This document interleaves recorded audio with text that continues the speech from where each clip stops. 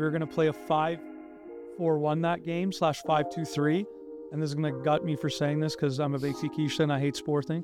I was showing our backline videos of Sporting. When you get to CPL, it's like everyone's at this level for a reason. While you were the connection between the player and the coach, those players, like that connection with yourselves and like the new players at Halifax. That is one of the biggest statements so far in this pod is one thing that I took away as a coach. For me, your biggest endorser or co-signer is someone that's played for you. You know, we have like an open mic night where I think last year they called it Pints with Patrice. So they allowed That's a good name. Yeah, they let all the fans come to this brewery. And they just see Patrice. Hi. It would have been, he could have. He definitely could have taken it there, but. Do you love the Premier League? Because I know I do. And here at the Footy Culture, we are here to bless you with an exclusive discount from our friends at Fubo TV, where you can stream all the Premier League matches live in 4K. Do you love watching Heung-Min Son, Bukayo Saka, Manchester United? All of that is available to stream exclusively here in Canada on Fubo TV. So hit our link in the bio for that exclusive offer. Now let's get into the action. Welcome back, Footy Culture fam, to another episode, special one. Here with the usual crew, but we also have a very special guest today, Vaughan Soccer Club legend and current Halifax assistant coach, Jorden Feliciano.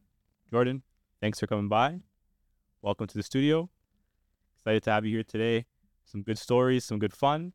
Let's dive right into it. My pleasure. Thanks for having me. Yeah. Anytime. Obviously here, Chris as well. And behind the cam, the usual gents, Dan and Dave. How's it going, everyone? What's up? Missing a couple folks today, but we'll make do with our very special guest today, Jorden. Obviously, getting right into it. Jorden, so when it comes to, obviously your coaching career, how did that kind of get started? Like, what was your kind of first inspiration to get into coaching? Probably, Jose Mourinho, right around the time that he had won back-to-back UEFA Cup and Champions League with Porto. I was 18 and 19 years old at the time and loved football and always had a knack for the game in my brain, but not my body. So I'd get into this without having to play. And then coaching came along around 2008 is when I started coaching house league, high school volunteer hours stuff. Yeah. And I started coaching at Laurier 2008 as an assistant and then just kind of took off from there. Awesome. Would you say Mourinho's, I guess, like your GOAT coach, greatest of all time coach? No, he was my inspiration. And as a Portuguese person, he's a huge source of pride for our country and especially in his profession because there's Portuguese managers all over the world now because of him. But things that Pep Guardiola has done, I think has surpassed everybody now. Fair enough. So Pep's your GOAT? Absolutely. There you go. How old were you when you started coaching?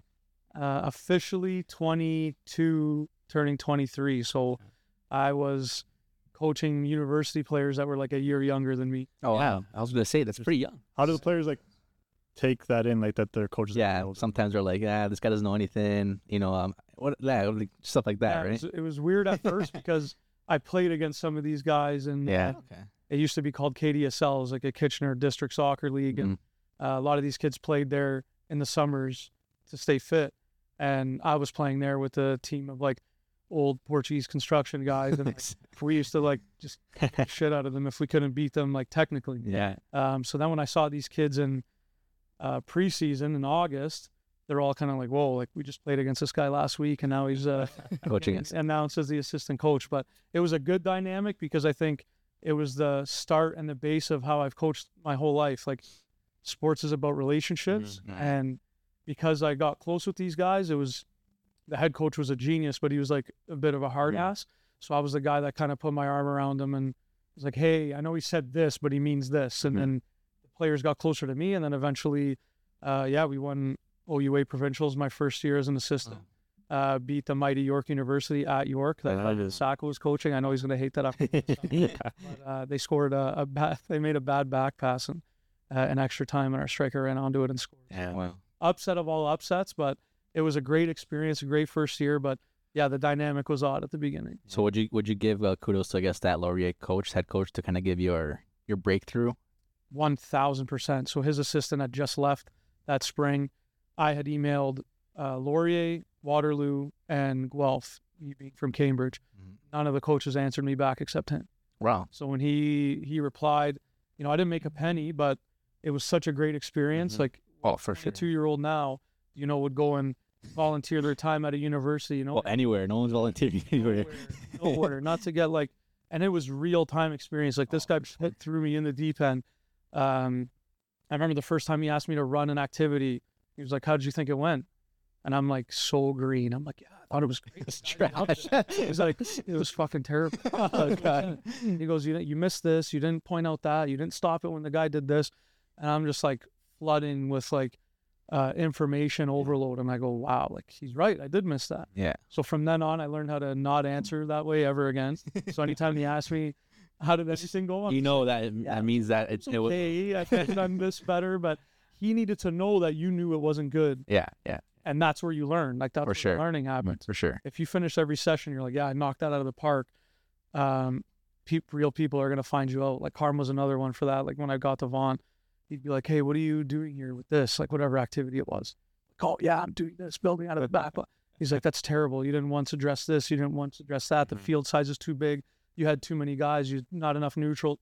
Whatever the case was, he just picked you apart. And it just, it makes you sit back and reflect, and it makes you get better. Like pressure honestly does make you get better. So how long were you at the Laurier? 3.5 years. 3.5 years. And majority of the time, it was like still like you're learning your, I guess, firsthand as a young coach, pretty much, right? So yeah, and that's where I learned the value of tactics. He wanted to play 1-3-5-2. We sat back, we countered against everybody. I hated that style of play. Like I got into coaching because, you know, Mourinho's Porto teams went at teams. Like they went to Man United and got a result. Like they went to Monaco and smacked them in the finals. Like they went at teams, and that's how I like to coach. But it was completely different. But then I learned the value of, you know, there was kids, God bless them, they had no business playing university soccer, but those were the type of athletes we had at that school at the time, and we made it work. Like, we made guys feel like they were giants, so we could go to a York who had like 19 OUA All-Stars and get a result just because these kids believed they were better than what they were. And the psychological part of the game, the tactical part of the game, I learned like firsthand at a really young age what that was like at this level. And like you said, it's true. Like you got to work with what you have, right? I mean, obviously you would love to play an attacking football type of, you know, formation, you know, style of play, but you got to see what you have first of all and work with that. And that's something definitely you learn throughout your career, obviously. But going back to, like you said, when you were such a young age coaching these young kids, there's also such a benefit for these older coaches, right? To have you in their kind of roster, because you're kind of can connect with the players a lot more than an older coach, right? Because you're at that same age, right? So you kind of get best of both worlds with your age, and I think that definitely probably helped you and also the coach and the team. Yeah, I'd say, right? Yeah, I agree. So after Laurier, you went to Vaughan was next step? No, not quite. So after Laurier, I was doing like youth soccer and Cambridge, Kitchener, Waterloo, and then I did my national B license in the U.S. in 2012. And then in 2013, I got a job offer to coach at a youth club in Rock Hill, South Carolina. So that was, I was working full-time at Royal Bank at the time. And I remember I was in a vault, like counting money. And you're not supposed to have like your phone on you, obviously, for obvious reasons. But I get this message on BBM. I'm dating myself now big time. But a BBM message.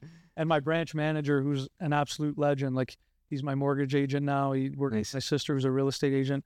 He's a beauty. He goes, he's like, what are you doing, man? Put your phone away. I was like, hey, man, I just got a job offer to coach soccer. Later, taking this with me. And he legitimately just looks at me, he goes, you got to go. You got to leave. And I was like, what? Like, not the thing I would expect my boss to do. And he goes, you got to go. He goes, Royal Bank will always be here, but this opportunity might not. Like, you go, try it out. If it doesn't work, you come back to the bank. You'll get your job back. And if it does work out, then, you know, you're on your way with your career. And it was a crazy thing to say, but it was 100% accurate. And I just saw him actually last week. I went to Vegas and I needed to get U.S. money. He was at the branch that I had worked at. And he's like, so I guess it worked out for you. I've had 10 years later working in a professional environment. And who would have thought that back then? Yeah, after Rock Hill, I did my A license while I was down there, and that's when I met Serge DeLuca, who was at Vaughan Soccer Club. And Yes. 3 months went by, and he sent me a Facebook message. That was another interesting way of communicating back then. But send me a Facebook Messenger, hey, you ready to come home? And I was like, I always wanted to work in GTA, right? Like I knew the talent of the players that were up here, and no disrespect to Cambridge, Kitchener, Waterloo, but I grew up playing double sports. There's a lot of dual sport athletes there. We had talented teams and players, but nothing of the sort of that I saw at Vaughan. OPDL had just started. The 01 boys needed a coach, and then he offered me that job, and that's when I started at Vaughan in 2014. And that's what he said to you. You ready to come home? That's his just. Legitimately is. You know what? I got receipts. I can pull it. That's freaking. Are you ready to come home? Yeah. And I was like, yeah. I'm like, what do you got for me? And then he mentioned this group. Mind you, I didn't know what I was getting myself into. They had just lost 4 kids to TFC. Oh, so there's 14 players on the roster. Oh, you have to have a minimum of 14 or you get fined. So every game or two, I was like calling players up, either from the B team or the team a year younger, to make sure that we had 14 players. But the best part of that was like that group was incredible. It was one of the better groups that we've had at the club, period. And again, another baptism by fire, because I'd never worked with that age group before. I never worked with U13s. So I had to relearn how to coach that age, because I'd always been with like university age kids or U17. They have different mindsets. Very different. Very different. Very different. So would you say coming back home gave you that opportunity to like really bring your talent to Canada and kind of like work on that growth in the Canadian sport in general? Or like, did you really just think like it was more like was an improvement as a position working from where you were in the U.S. and like in Vaughan, or was it really more like just thinking like, hey, I want to go back home and like work on developing the sport there? Or so the head coach at Laurier, Mario Halifax is his name. I remember calling him when I was in North Carolina when Serge sent me that message, and I called Carm, and Mario kind of hit me with something that always stuck with me, and he's like, do you want to be like one of these coaches that bounces around from club to club every year because they're offering you more money? Yeah. Or are you going to go somewhere and plant roots like he did in Kitchener, like Carm did in Vaughan? Plant roots and do something special for the game, like really do something special. And when I sat back and thought of it, I'm like, you know what? I could bounce around for years and get like better paying jobs, but am I ever going to make a connection with the players I'm working with? Am I ever going to make a connection with the people I'm working with? Like, no. And then coming to Vaughan, like who would have thought that it would have been 9 years of what it was? But it was 9 years of exactly that. Like I got to put roots in. I've got cultivated amazing relationships with players that have turned out to represent our national team and won national championships on the men's and women's side now. And then the staff was incredible. All the people I worked for were top notch. So it was like honestly, it was like a hidden blessing. I came up thinking, oh yeah, I got to work in GTA with good players. Yeah. That's how I thought. Yeah. And then when I got here, it was like, wow, Carm's amazing to work for. Serge is amazing. Then I met Patrice, and obviously people that know how that story went. And the players were just incredible, from the 01 group all the way to the 97s, back up to the 06s, which was the last group I worked with. Like, just worked with so much talent up here. It's crazy. When they I guess sent you that message and told you to come to Vaughan, was that when things kind of changed for Vaughan Soccer Club in general, or was it more like you're part of the growth and development? Because we played for Vaughan, he played for Woodbridge, and from then till now, what it was then, like it was not the same difference. It's a lot. Before it was a lot more, just competitive, but recreational competitive. It was nothing. There was like one showcase a year, but it was really like a specific showcase to showcase. It wasn't the way it is today with any level in the soccer industry, especially because you can see now groups football, like everything at every age, there's intentions and there's a reason behind it and there's a process. Before, house league, you're playing rep. If you're anything more than that, it was difficult to find. So would you say like it started like when you joined, or was it kind of like were you part of that process? I'd say I came in probably at a time where it was like a perfect storm. So Carm had already put like so much into Vaughan Soccer. He was taking teams on tours to the U.S. back when that wasn't really a thing, like playing against university teams, stuff like that. And then having Patrice work alongside him, I think even accelerated that, because Patrice is a hustler. Like if you guys ever get a chance to have a conversation with him, like you can feel his energy and passion off the rip. Like he's man, he's so passionate. And, at the time, I think he only had one young child at the time. So he still had the energy to go and do all this stuff.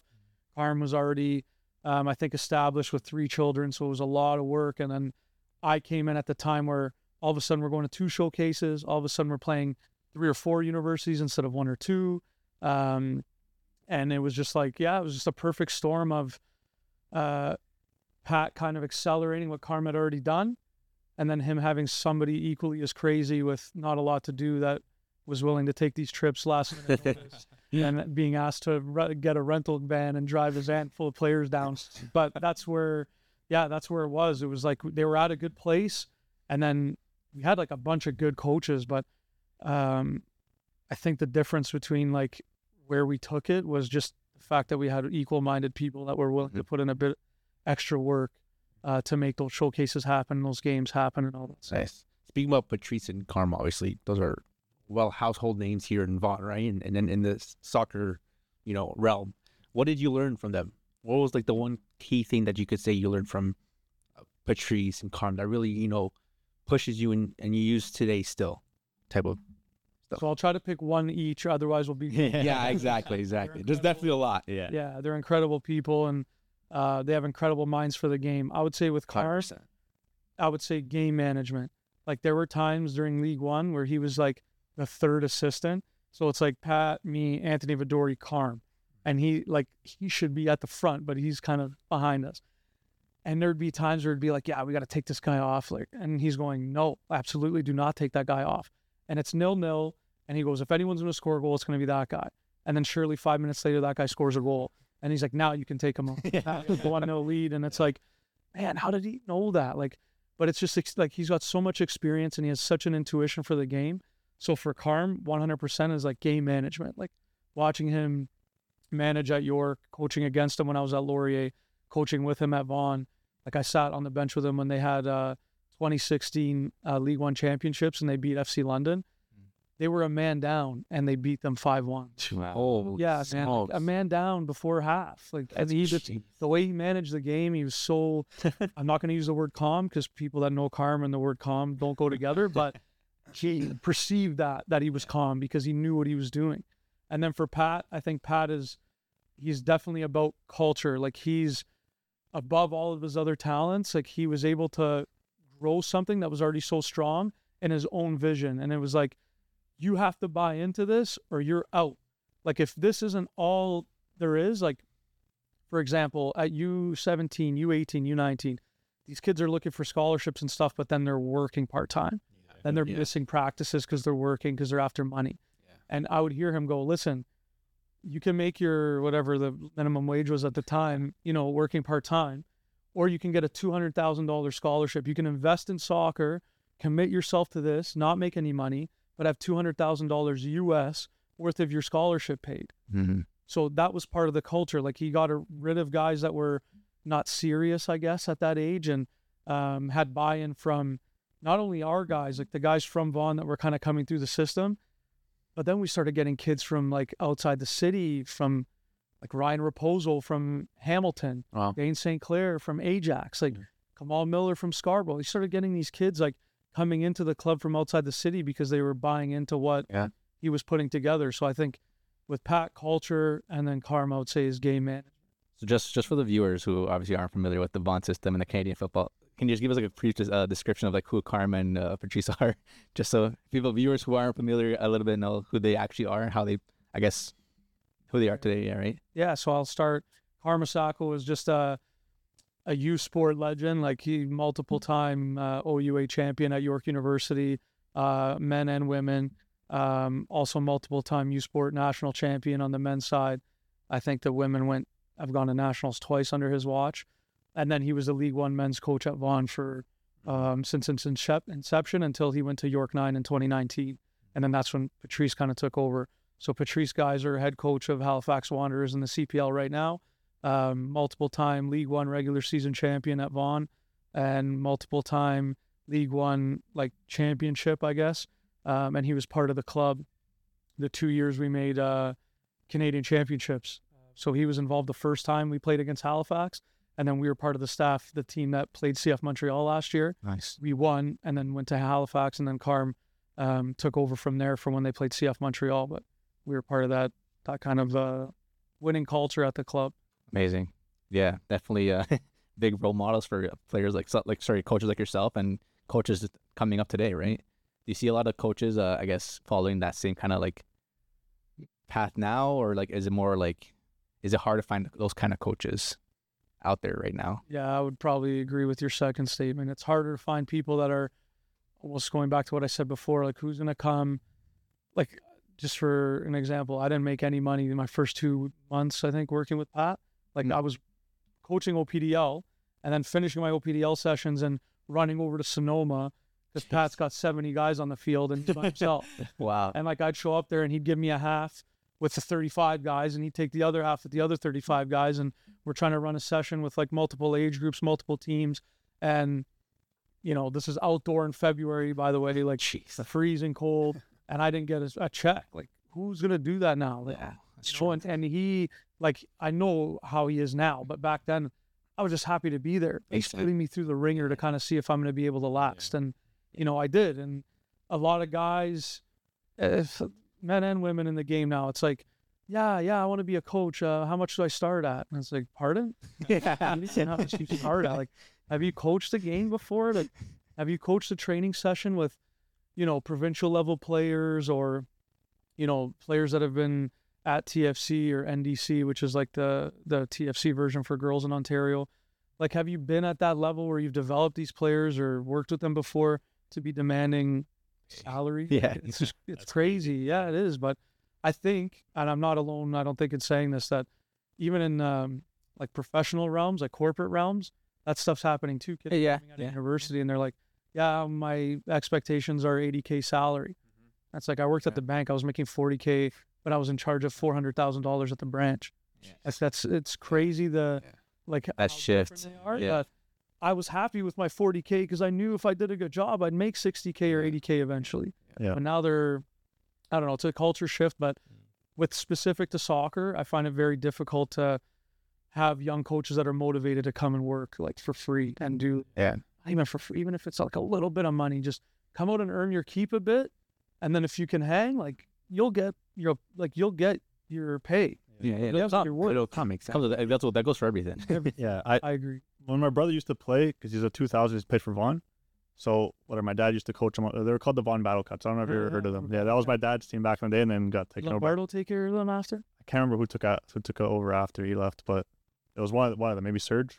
Oh yeah, someone. But when they went to training, you could see there were these young trainers, I guess, coaches that would coach, I guess, a little bit younger ages, but they didn't like. I could tell that you have like a lot of passion for this game. Those guys were just there to be there. And I'm guessing they didn't make it out after because I haven't seen them since, but you could see the difference of people who really care to be there and who don't. Like, and I could see what you're saying. The new generations they don't have that passion for doing this anymore. I agree. And I think if money's your motivating factor, but you're creative and you have something that, like, you have a talent or you have a passion for something, you're never going to be successful. Like, in my opinion, I think if your passion's the motive and that's what motivates you and that's what gets you up every day, the money will follow you and will come after. And, at least that was true in my situation.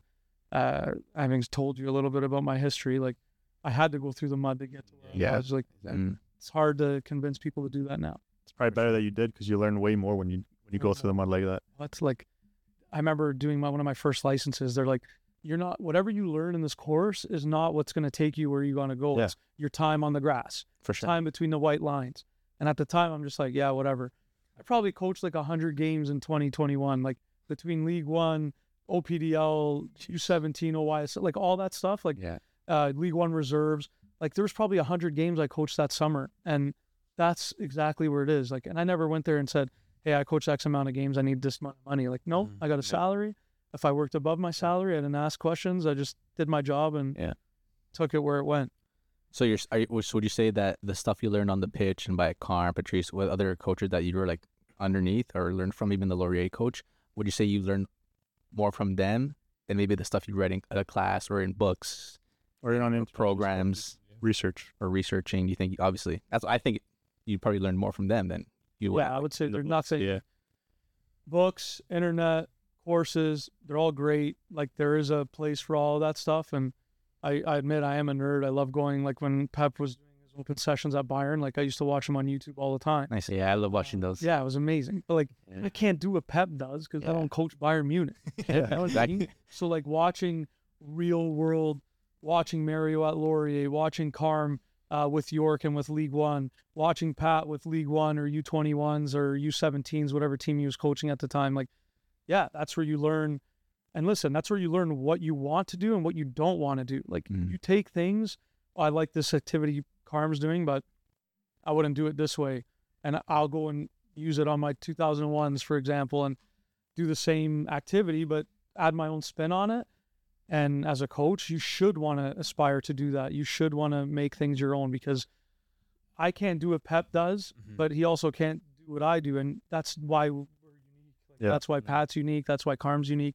If everyone just copied each other, nobody would get anywhere. Yeah, it's true. 100%. I'm sure a lot of players would be like, I've done this before. Like there's nothing specific to you, to Patrice, to whoever it is. But like it's good. It's different from everyone. James, you got a couple of questions for before we step into the next step, because obviously there's There's a lot in there's a lot to your career and your path. So before we move on to the next path in your life, I know there's a couple of questions, James. Oh, I definitely think, like, honestly, we answered a lot of them even just through conversation here. But I think maybe one cheeky fun one we can do before we head on, I guess, to the next path in your career. Obviously, you coached Vaughn for quite some time. A lot of talent kind of came through those ranks. If you had to, give us your all-time Vaughn five-a-side team.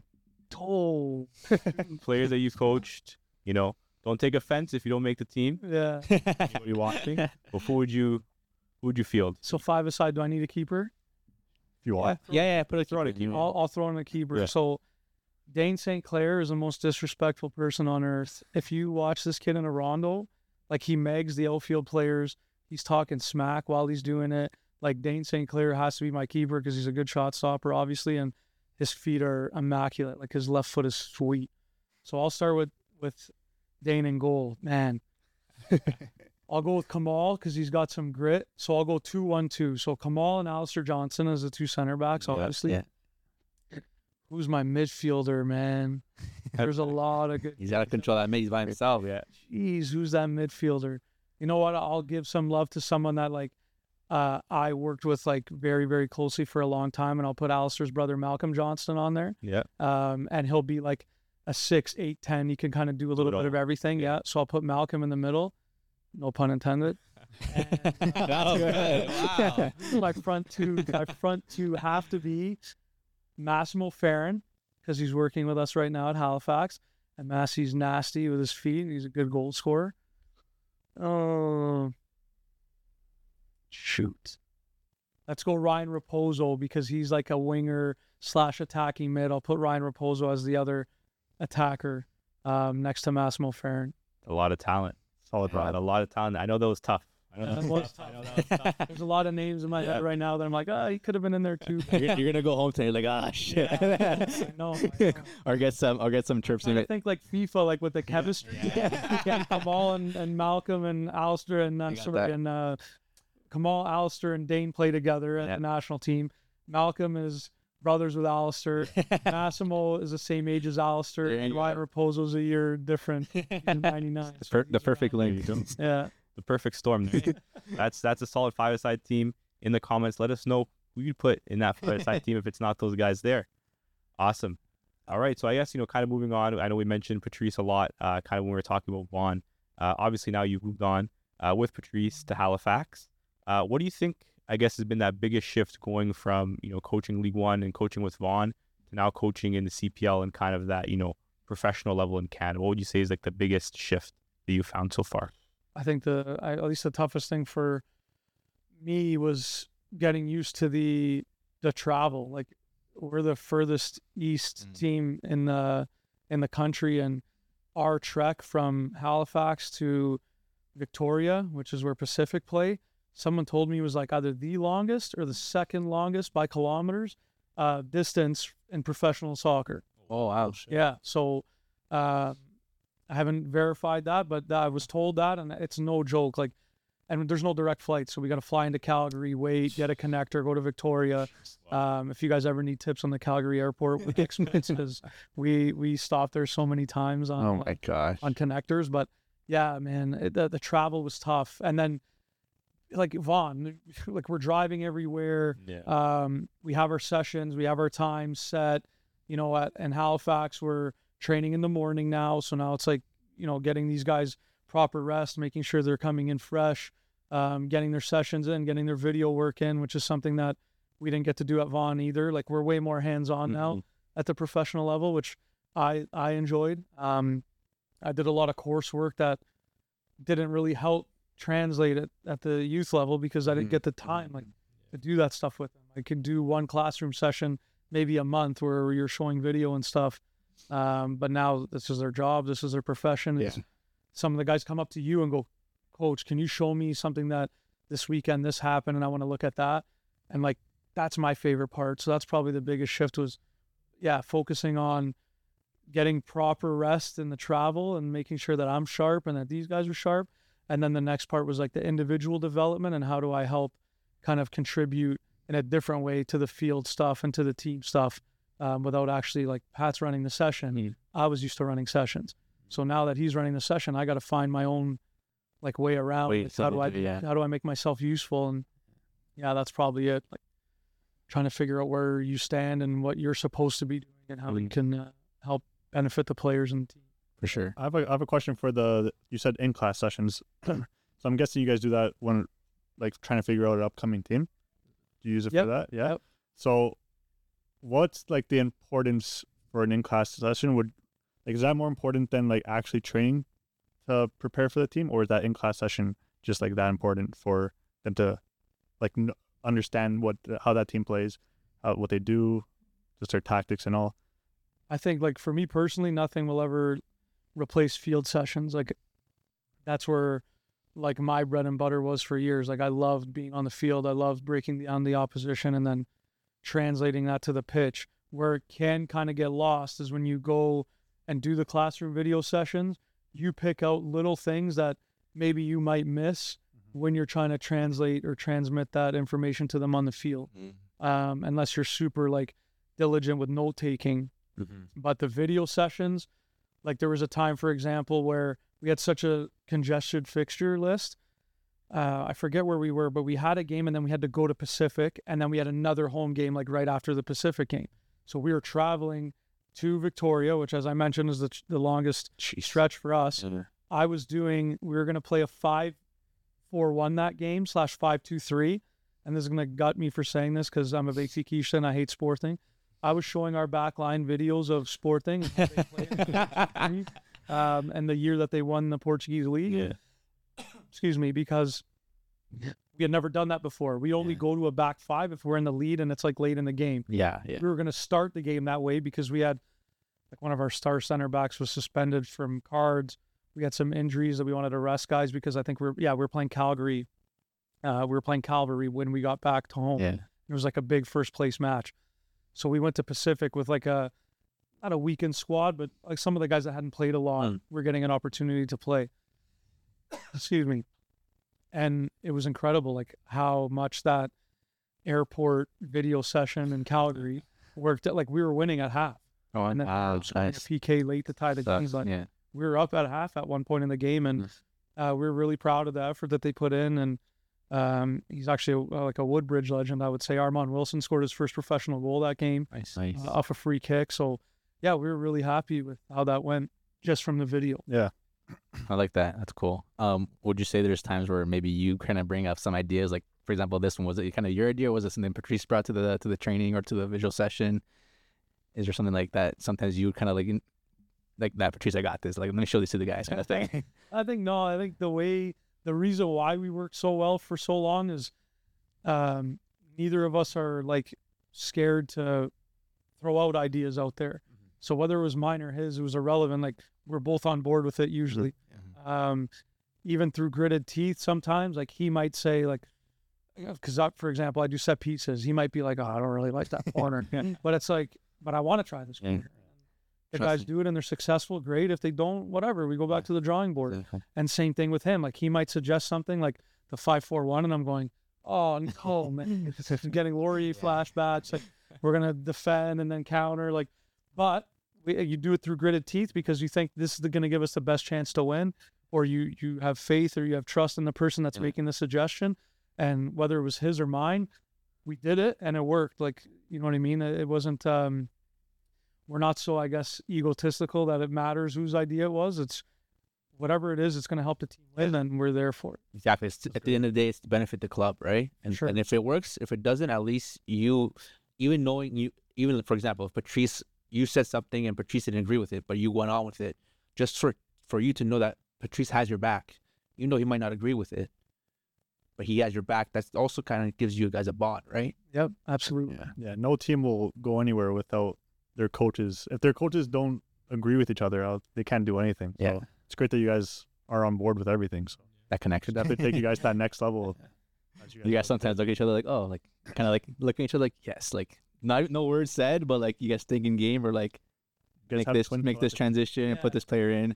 You guys just like kind of like There's moments where something will happen and he'll look back and I'm like, yeah, you're right. He's ready to come off, or he's ready to come Told in, you. or- It's the years that you guys been working together, right? Sure. And like, do you think that's kind of something, I guess, important? Also, I'm not. I wouldn't know exactly how it works, but Patrice was brought and then he brought you with him, or was it something like that he kind of made the decision, or was the team kind of made a decision to let him make his own decision, or was it? How did that really happen? From what I understand, is he was kind of given like carte blanche and said like, you bring your people, you do what you want to do, and that Sounds good. he had suggested me, and then the club, when they reached out to me separately, they were like, hey, listen, Pat's put your name forward for this role. Is it something you're interested in, etc.?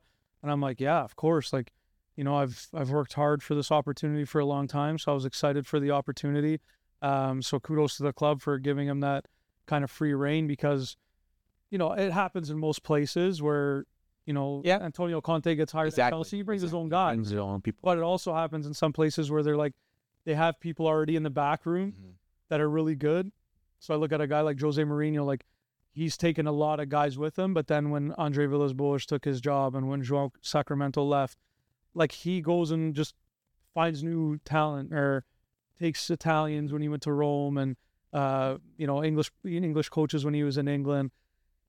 It's you know, it's up to the person who they want to bring in. But I think one of the first assignments I had to do when I did my UEFA A course was, you're a head coach, you get hired tomorrow, you need to give us a dossier of who you're hiring as your first assistant, second assistant, goalkeeper coach, fitness coach. Then they give you like a list of traits that they think you should be looking for.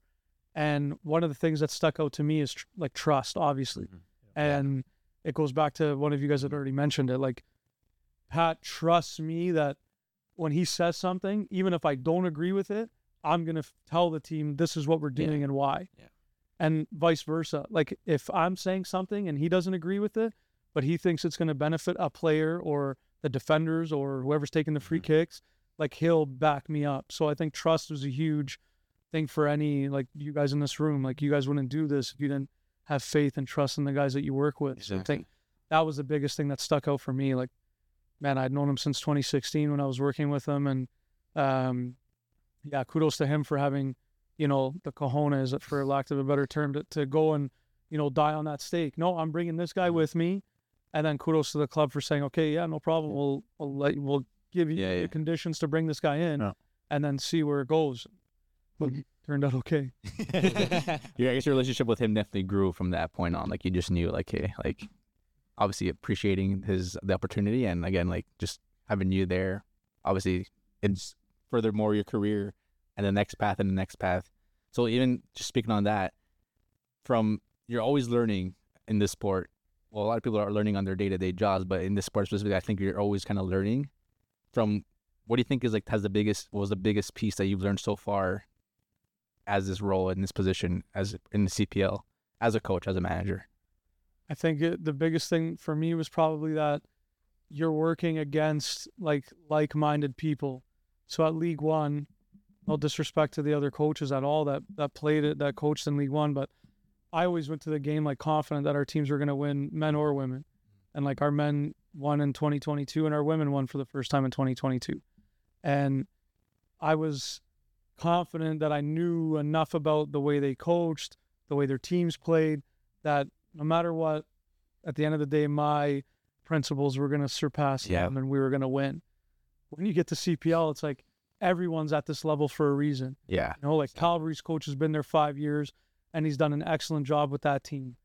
Bobby at Forge has been there for 5 years and his record speaks for itself. Like, this guy's won 4 championships and hasn't won Coach of the Year once. Like, it's crazy. I didn't realize that. Wow. It's nuts. Wow. Every time we go against them, it's like a chess match, man. Yeah. I literally, like, I take notes, like, during the matches. Yeah. And League One, I felt like I had the other teams figured out at half. Yeah. They're taking notes of you. And we're making adjustments, and I'm like, boom, we're going to kill them second half. Yeah. Here, it's like, what the hell is going on with Mandrikar James? Like, why is he making overlapping runs and he's a center back? You know, and you're watching this Stuff you didn't expect. Game, something you didn't expect, something you might not have planned for, and then you're having to make adjustments for it on the fly, like in the moment. So I think that, for me, was the biggest difference, was that, you know, we have coaches that are in this league that are very, very good, that have done an excellent job with their teams, that are, you know, that we're all, like, it's bottleneck now. Like, everybody's got the same talent. Everybody's got maybe not as much experience, but the knowledge is there. And then philosophically, it's up to you. What's more important, experience or knowledge? And I learned recently that I think knowledge is as important as experience. So that was one of the biggest challenges for us this year, was, definitely, like, can't underestimate anybody. No, for sure. Yeah. What would you? This is a pretty funny one. Like, what would you say, like, the preparation against coming up against teams like Chris has mentioned? Like, there's obviously the field prep and there's like the video prep. You say you're prepared for a team, you're coming up against it, but then you're like, this isn't what we prepared for. How often does that happen?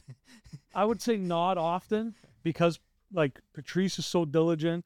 Our video analyst, Jed Davies, he's like the second assistant coach. He's very diligent, and that guy's like eye for video is incredible. Like, he, like, puts these video packages together. Some of the stuff is, like, really, really detailed. Like, it's really hard for you to mess things up. The only thing that we really get surprised on game day is maybe player selection, like personnel, the odd time, because all these guys are, like, just geniuses fighting against each other. Exactly. So they're just trying to do the formation. last second. That's what I'm saying. Like, there's never like those last switches like that. So, like, for example, like on the formation sheet it says a 5-4-1, but you know it's not. It's going to be a 4-2-3-1 because you know. Like, but they just try to play back end, center mid. Yeah. But they have him striker, so he's going to play center mid. You know, I think, like, you just know. But it's you play every team 4 times, so it's eventually, you know, you're going to know the other teams like the back of your hand. That's why the end of the season for me was so much fun, because it's like, we know you know us. Now it's like, who's going to be better on the day? There were no real surprises at the end of the season. You prepared like the last 2-3 games for it. So the last game was like, okay, you boys know what to do. Like, you go out and do it. Like, it's all on you guys. That's great. I have a question then. Following up with that, obviously your whole point is trying to, you know, play a chess game, try to beat them. Has it been ever like an issue where, you know, your tactics got figured out from another team and you had to switch on the fly, kind of? Not that I can think of off the top of my head. Just because I think at that level, we have enough, like, good players that would solve that problem for us. Like, I'll use Massimo Ferrin as an example. He's a left winger that likes to cut in. He was scoring goals the same way at the end of the season that he was at the beginning of the season. So even if they doubled him or had some sort of strategy for having, like, a center mid go help the fullback defend, he still would get off his shots and get his opportunities because of the quality that he and the rest of our team had to give him those chances.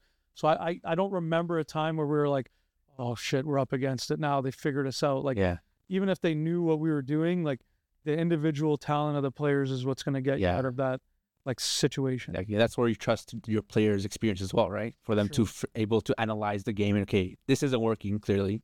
Let me switch my game up and start doing this, right? Yeah, it's very well said. I agree. What were, like, your, I guess, honest opinions of, like, the CPL before? Because it's what, the 6th year now? This will be the 6th year, and you joined last year, right? Yep. So the year was 4 years at the time, already completed. You joined in the 5th year. What were your honest opinions of the league, I guess, from the year it inaugurated to, like, the 4th year, the 5th year you joined? What were your expectations as well? Like, what did you think really of the league before joining? I get asked this question a lot. I think if you guys ever watch Last Chance U on Netflix, like I thought of it like it's First Chance U or Last Chance U. First Chance U being like all these kids coming out of Vaughan that have never had pro experience before, like Massimo Farron and Riley Ferrazzo, that get an opportunity to play pro ball full time, getting a salary, living like a pro, like breathing, sleeping, eating like a pro.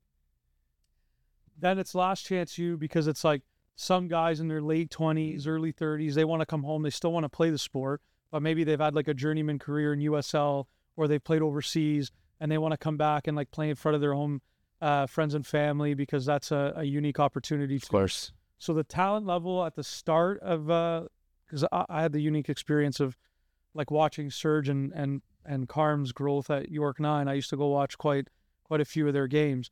And, you know, it wasn't, I don't think it was as much talent individually as it is now. And I think because all the coaches were relatively fresh at that time as well, they hadn't had the experience in the league.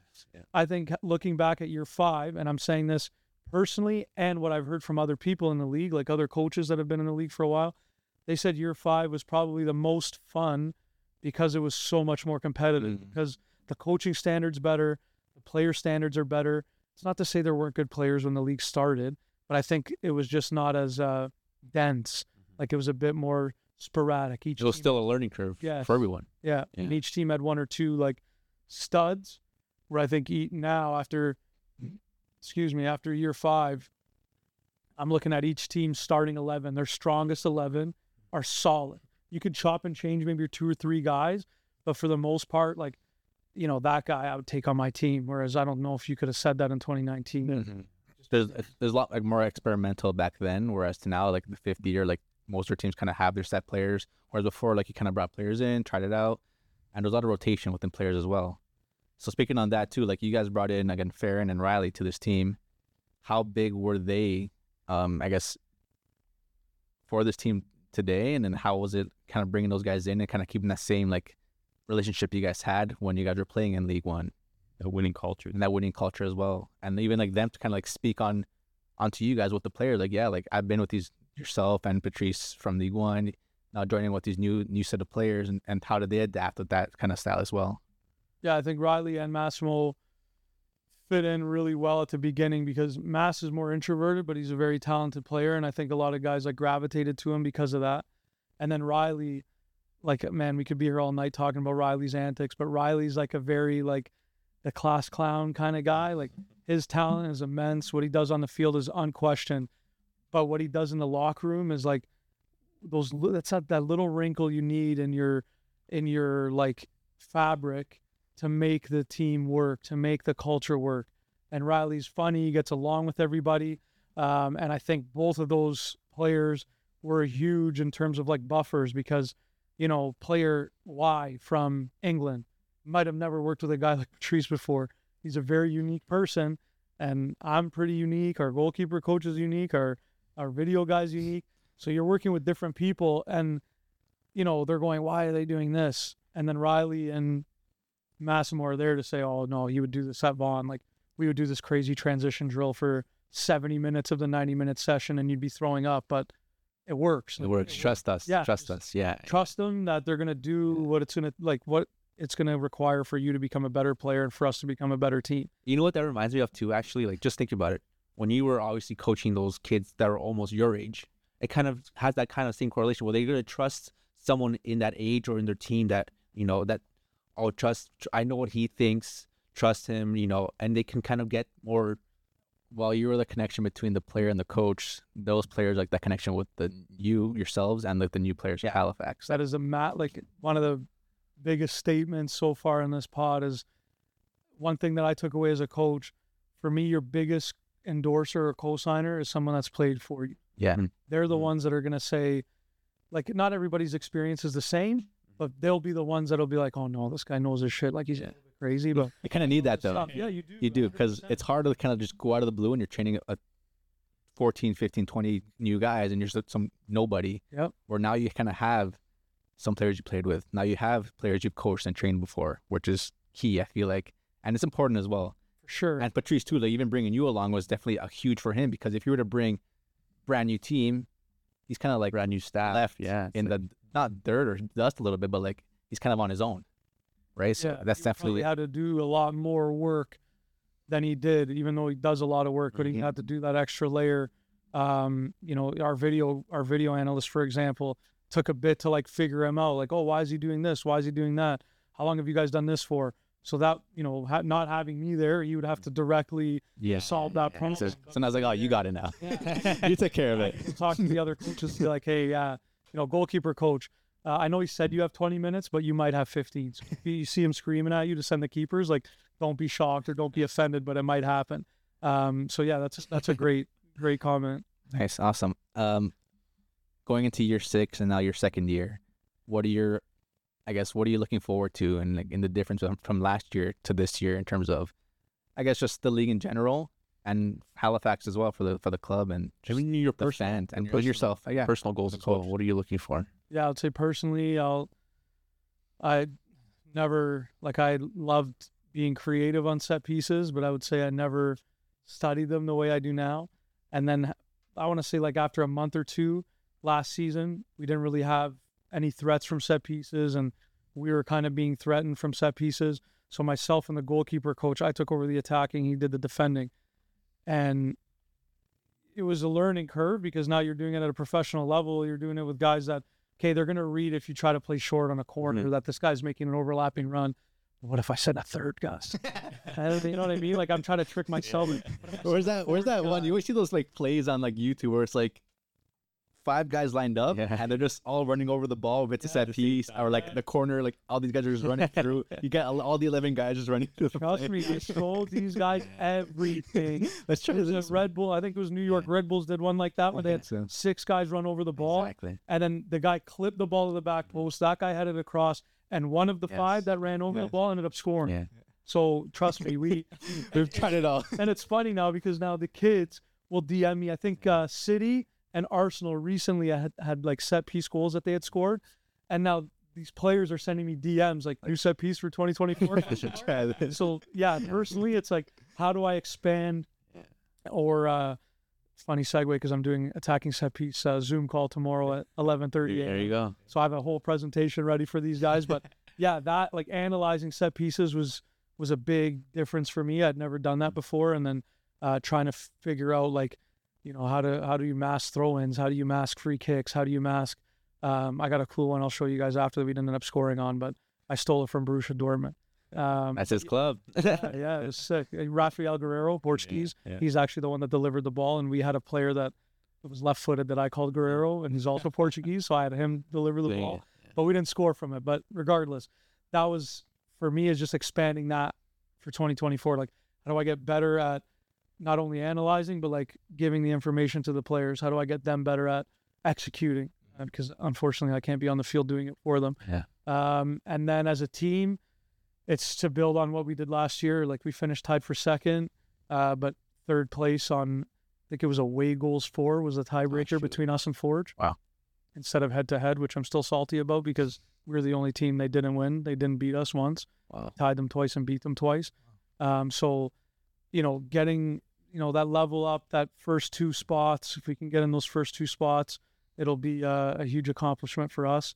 And really, like, in the near future, it's just like getting back to preseason. Like, I just can't wait to see the guys. I can't wait for the first session. I can't wait to get the balls rolling. Like, yeah, the off season is too nuts and it's too long. Gives me opportunities to do cool stuff like this, but like, I'm itching to get back. Yeah, I mean, anyone would be, right? Yeah.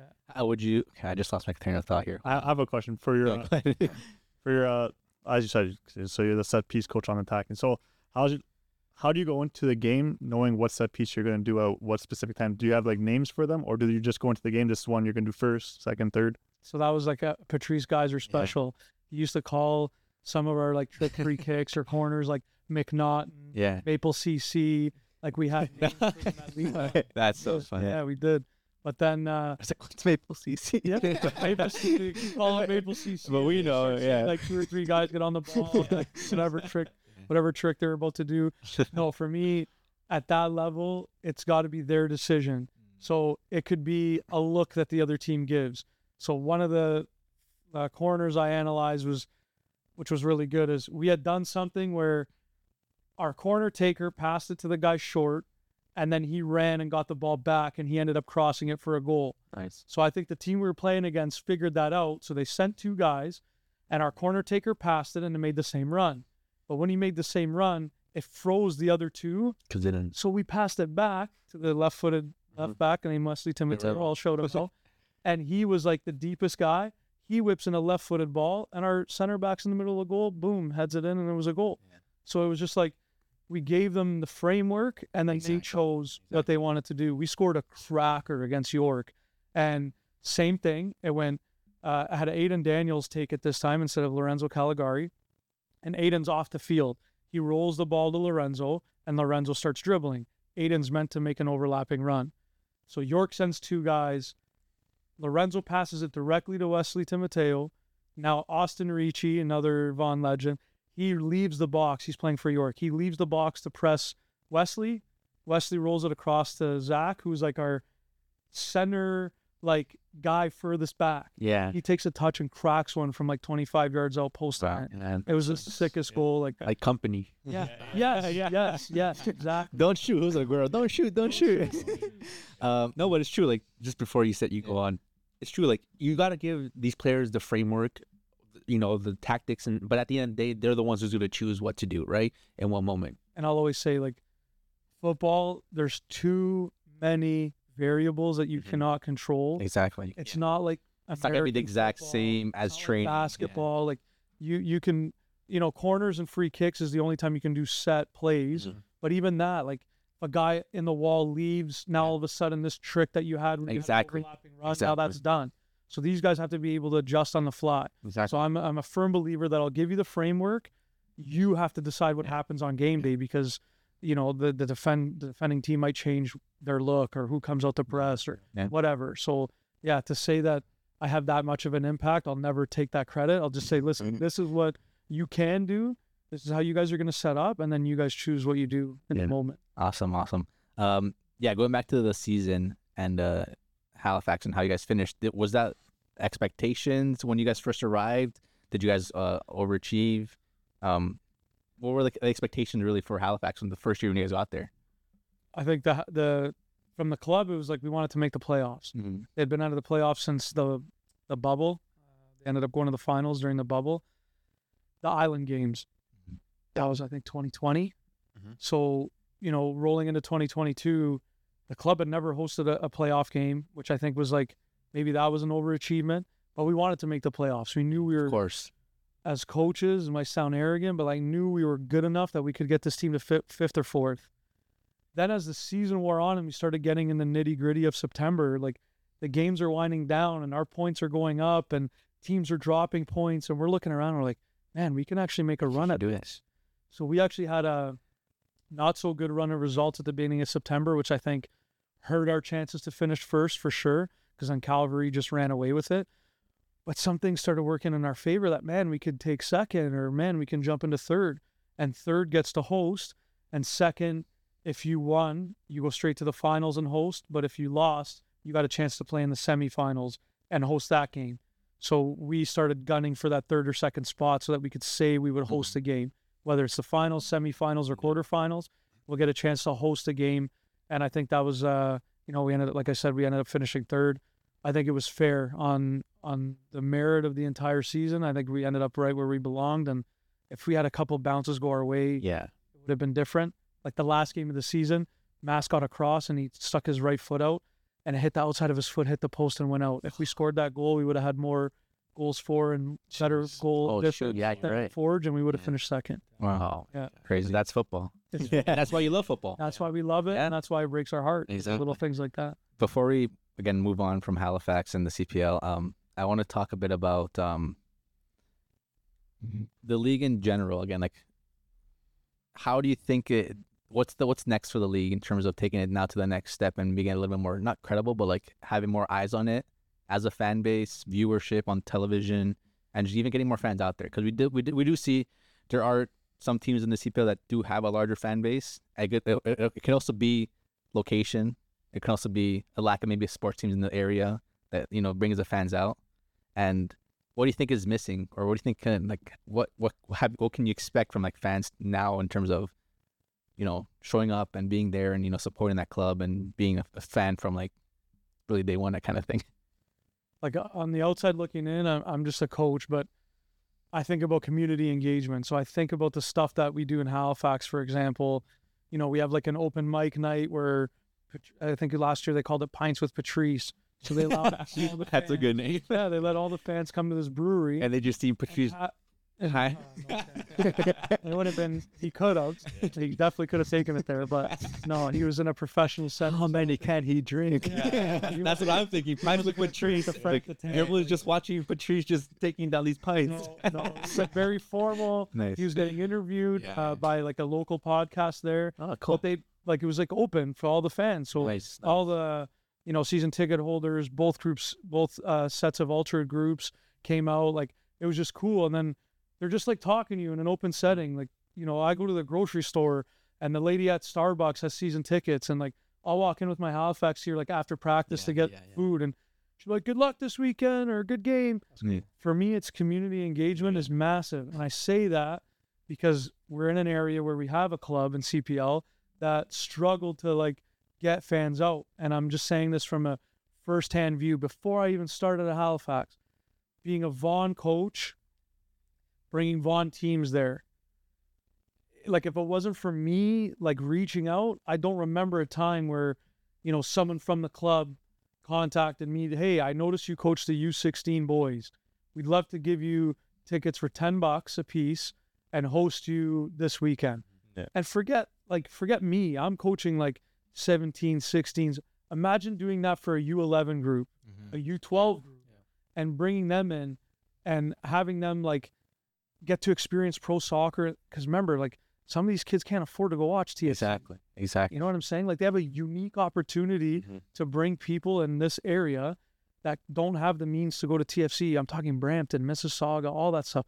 Like bring them in, engage with the community clubs, have them send their youth teams there for a fraction of the ticket price. Exactly. But it's not for that game. It's for the next time, Jimmy wants, Dad, I want to go watch York United. Yeah. And he's like, okay, when are they home next? Oh, they're playing against Forge on this day. Like, yeah, let's go, kid. And now the tickets might be $25. That dad's going to want to take his kid because, the kid wants to go. I akin it to, like, I grew up in a community where OHL hockey was huge. We had Kitchener Rangers. We used to, like, me playing hockey growing up, we used to watch Kitchener Ranger games all the time. And, like, I loved it. When they won the Memorial Cup, it was, like, a big deal. Guelph Storm is in the area as well. Like, we go watch Guelph Storm games. Use that as an opportunity to engage with, like, especially the youth teams. And who knows, it might not be successful, but at least, like, I might give you a chance to get more people through the gates. Because, I remember one point we played them in July, York United, and we had scored that goal, that corner kick I was telling you about. And I remember turning around, like I was celebrating, but when I turned around to walk towards the bench, I just look up and I just see blue shirts everywhere. Because, like, all of our friends, family, buddies, former players, former coaches, just wearing Halifax gear that we had brought for them or that they had bought themselves or they got from the players on the team. And you don't see that a lot on the road. Like, other than Forge and York, we saw a couple of Halifax fans in Ottawa. It's tough for away fans to travel. Yeah. But if you're the home team, like, you got to have home people out. Yeah. Put your last year's uniforms on sale, get them out to whatever, winners or partials, whatever it is. Like, these people have to be wearing your stuff. They have to be showing up to your events.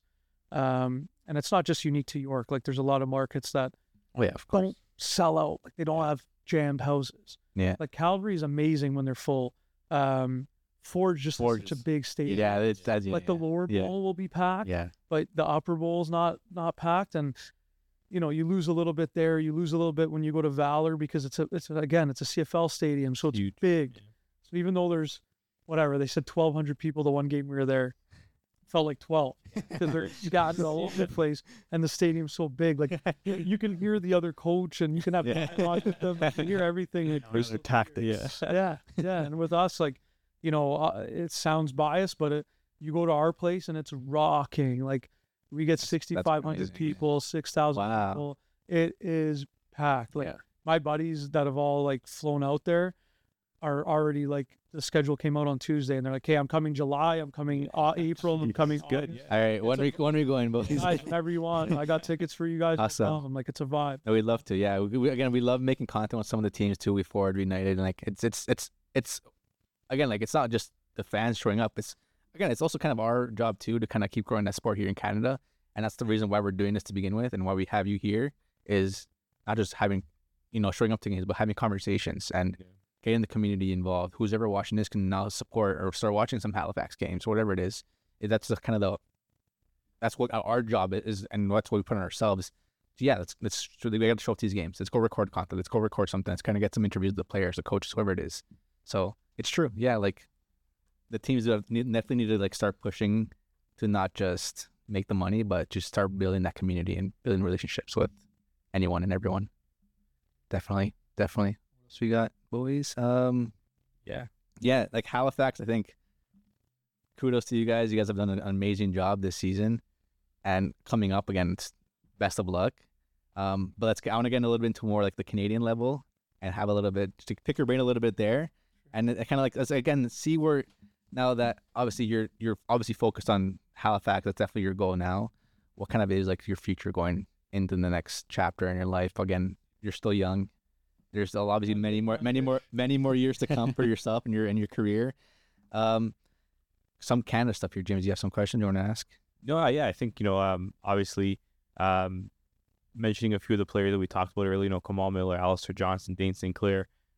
These are some players that obviously you coached and now went on to that kind of national level. We saw them play, obviously in the World Cup, potentially a Copa America this year, and then obviously another World Cup to come in 2026. We have seen some struggles with the Canadian national team when it comes to coaching now. Obviously, they don't really have that kind of solid figure to kind of take them into that next chapter. Because Yellow's still an interim, right? Yeah, I think Yellow's in there as kind of an interim coach. So what do you think is kind of missing for that national team program, in your opinion? Obviously, now as a coach, you've had that kind of professional experience. You've seen some players in the CPL that obviously represent their nations as well. So what do you think is kind of that next step for Canada in terms of coaching? Just from the outside looking in, I thought it was like it's been a turbulent time, obviously, with Herdman leaving and then all the stuff happening with the CSA, and then their general secretary that they hired ends up like not taking the job the day she was supposed to start. So it's been a little bit of a roller coaster. Anytime like there's instability, like I think back to like Real Madrid when they had the Galacticos, there's so much instability that they didn't win as much as they thought they would win because the instability from the top like filters down eventually. And to speak on Biello, I have a lot of admiration for Biello. I just talked about going through the mud. That guy's been through the mud in Canadian soccer. Like he's worked at like CF Montreal before when it was called Montreal Impact and stuff. Like he's been on the national team as an assistant coach. He knows the ins and outs. For me, there's nobody better but him in terms of like theoretically. Then he goes and brings in his own guys, which are also very highly respected, Karmasako being one of them. And they're guys that are like entrenched in the fabric of Canadian soccer.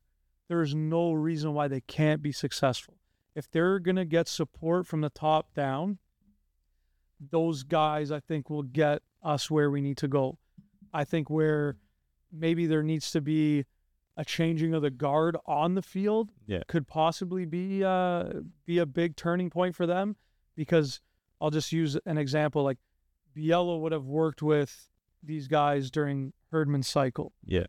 There might be guys he's loyal to that got them to the World Cup that might have kind of, I don't want to use the word expired because it sounds harsh, but their role might have to change now. They might have to, bring them, but now they're a backup, or they're a guy on the 26th man on the roster, the 23rd man on the roster, where now they're imparting all their knowledge and experience to the new kid that's coming through. Definitely. And I think, I want to, as a fan of Canadian soccer, I want to give Biello and his staff, like, this is your job to have or to lose, but full support to them. I hope and I know it sounds bad because Trinidad, one of their players is our captain, Andre Rampersad. So they're playing. That's cool. I didn't. That's like, would it be nice to see Rampy at Copa? Sure, but I'd rather have him at Halifax and have Canada at Copa. So what are you gonna do to help out Canada? No, I'm kidding. Don't let him play. Don't let him. None of that. You're not going international duty. Not giving him no tips, no nothing. He's on his own for that game. And I'm going to sit back as a fan and watch that game. But I really, really hope that they qualify because, and then not just qualify, like don't give Biello the full time. Let him go into that Copa, give him a tournament. Like, no disrespect to Herdman, but he coached our women's team before he took them in. And we gave him time. Yeah. Like, he needed time. I think they lost to Haiti, his first Gold Cup. We lost to Haiti like 3-1 or something. I could be wrong, but I remember there was a little struggle at the beginning there. And then for World Cup qualifying, man, they couldn't get a decision wrong. They were so good. So not much has changed in terms of personnel, but maybe that's what they need. Maybe they do need a little refreshing in the lineup, a little refreshing in the roster. But theoretically, the staff should be able to pull this through because they've been in there before. Yeah. No, I agree. And I think another cheeky question that we kind of have, obviously, you and Patrice have been, together at Vaughan, together now at Halifax.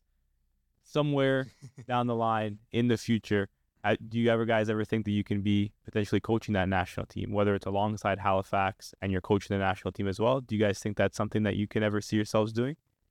I mean, that'd be amazing. I don't know if it's not like FIFA where you can hold club or EAFC is Vietnam. I don't know. It's a secretly, like quietly, it's a goal of mine, like a professional goal of mine to wear that badge, like on a jacket, on a training top, on a golf shirt, whatever they want to give me. But I'm not sure if that's his ambition, but it's a beautiful start. If that was an opportunity, it would definitely be something that, would fill me with a great source of pride. But more importantly, it'd be something that, you'd want to be like this Halifax job. We want to be as good as we possibly can be at this job because we want Halifax to be successful. Exactly. Yeah. I don't want to do this job thinking, I want to be really good because after that I'll go to TFC or after that I'll go to Vancouver. Like, no, I want to be really good now where I am. Get those roots. Those opportunities will come if we do a good job. Like, that's not why I want to do a good job. Yeah. So if we ever do get that opportunity, obviously that would be like incredible. As Canadian born, first generation of my family, like grew up playing the sport in this country, started coaching in this country, worked with players that represented this country on the men's and women's side. It would be a huge source of pride to be able to wear that badge. Yeah, you've been there from the beginning for some of the players actually at the national team level, so you can definitely see you built the relationship with some of those players where, it kind of gives you a little sense of like, not pride, but like, you feel nice inside. Full circle. Yeah. So like even now looking back at like that kid volunteering at Laurier and where you're at now, did you expect that as like back then, or like, what would you tell your younger self now? Like, as it's hard because like you kind of did everything right, but like, what would you tell your younger self? Ending it off with a deep. Yeah, that is deep. I'd probably tell myself to like enjoy the path a bit more. So to give you an idea of what my mindset was at the time, like I did my children's, youth, and senior diplomas like on back-to-back weekends, like to coach, right? And I thought I was like, I'm gonna go do my provincial B next and my national A next and all this stuff. And then my whole thing was like, I want to get to do my UEFA courses. Like I was doing these coaching courses to go to Europe to be able to do that. And man, then after doing the Canadian ones, I didn't get into provincial B like 2 years in a row. Courses canceled. Too many. We accidentally overbooked it, whatever. So then I looked into the U.S. and it was like a godsend. I go to the U.S. to do my national C. I meet the guy that was my instructor that ended up getting me into my UEFA B course in Ireland. I do my national B. Gordon Miller, Canadian guy in Virginia. He was my instructor. The guy was an amazing mentor for me, and I can still contact him now if I needed help. I go do my national A. I meet Serge DeLuca. He brings me to Vaughan. Like, it was like a blessing in disguise to be able to do that. So if I were to sit back and look at my younger self, it'd be like, enjoy the process. Don't try to rush and tick all these boxes because they say you need to coach OPDL. You have to have your national B. Well, I had my U.S. national A at 27 years old. I didn't do any of my licenses in Canada. Yeah. They gave me an equivalency because I had my U.S. But then when I went to Europe, I didn't have any Canadian licenses. I had my U.S. licenses, and that's how I was able to get there. So I would have said, like, enjoy the ride. Don't try to skip steps. Don't try to rush the process because it sounds corny because we've heard it so much, but it literally is about the journey, like not about the destination. I learned way more, as you guys mentioned earlier, in the day-to-day than I would learn in a 9-day course or a 10-day course or a year-long course. Like the day-to-day stuff is where you get all the experience, where you get all the trials and tribulations. It's not in a classroom, and it's not, in theory, it's not, watching Zoom. During the pandemic, I was doing my courses, logging in at 4 a.m. because Ireland is 5 hours ahead. So they're starting at 9. Yeah. I'm starting at 4. And then I got this Irish guy logging in going, Jordy, why is it so dark back there? And it's like I'm logging in, and my window in my condo is like Pitch black. open. Yeah. It's pitch black. But that's, that's part of the journey, and I enjoyed it. But that's not where it happens. The journey happens on the field through all those experiences, meeting all those coaches and coaching all these kids. Amazing. Before we end it off here, we always have one question we have all of our guests kind of answer. Who is your GOAT? Can be just GOAT in general. And I know people love to say Messi or Ronaldo, but it's just your GOAT. It can be player, coach, like you said. I think in the beginning of the episode, I'm not sure if was that part of the episode? Yeah. Right?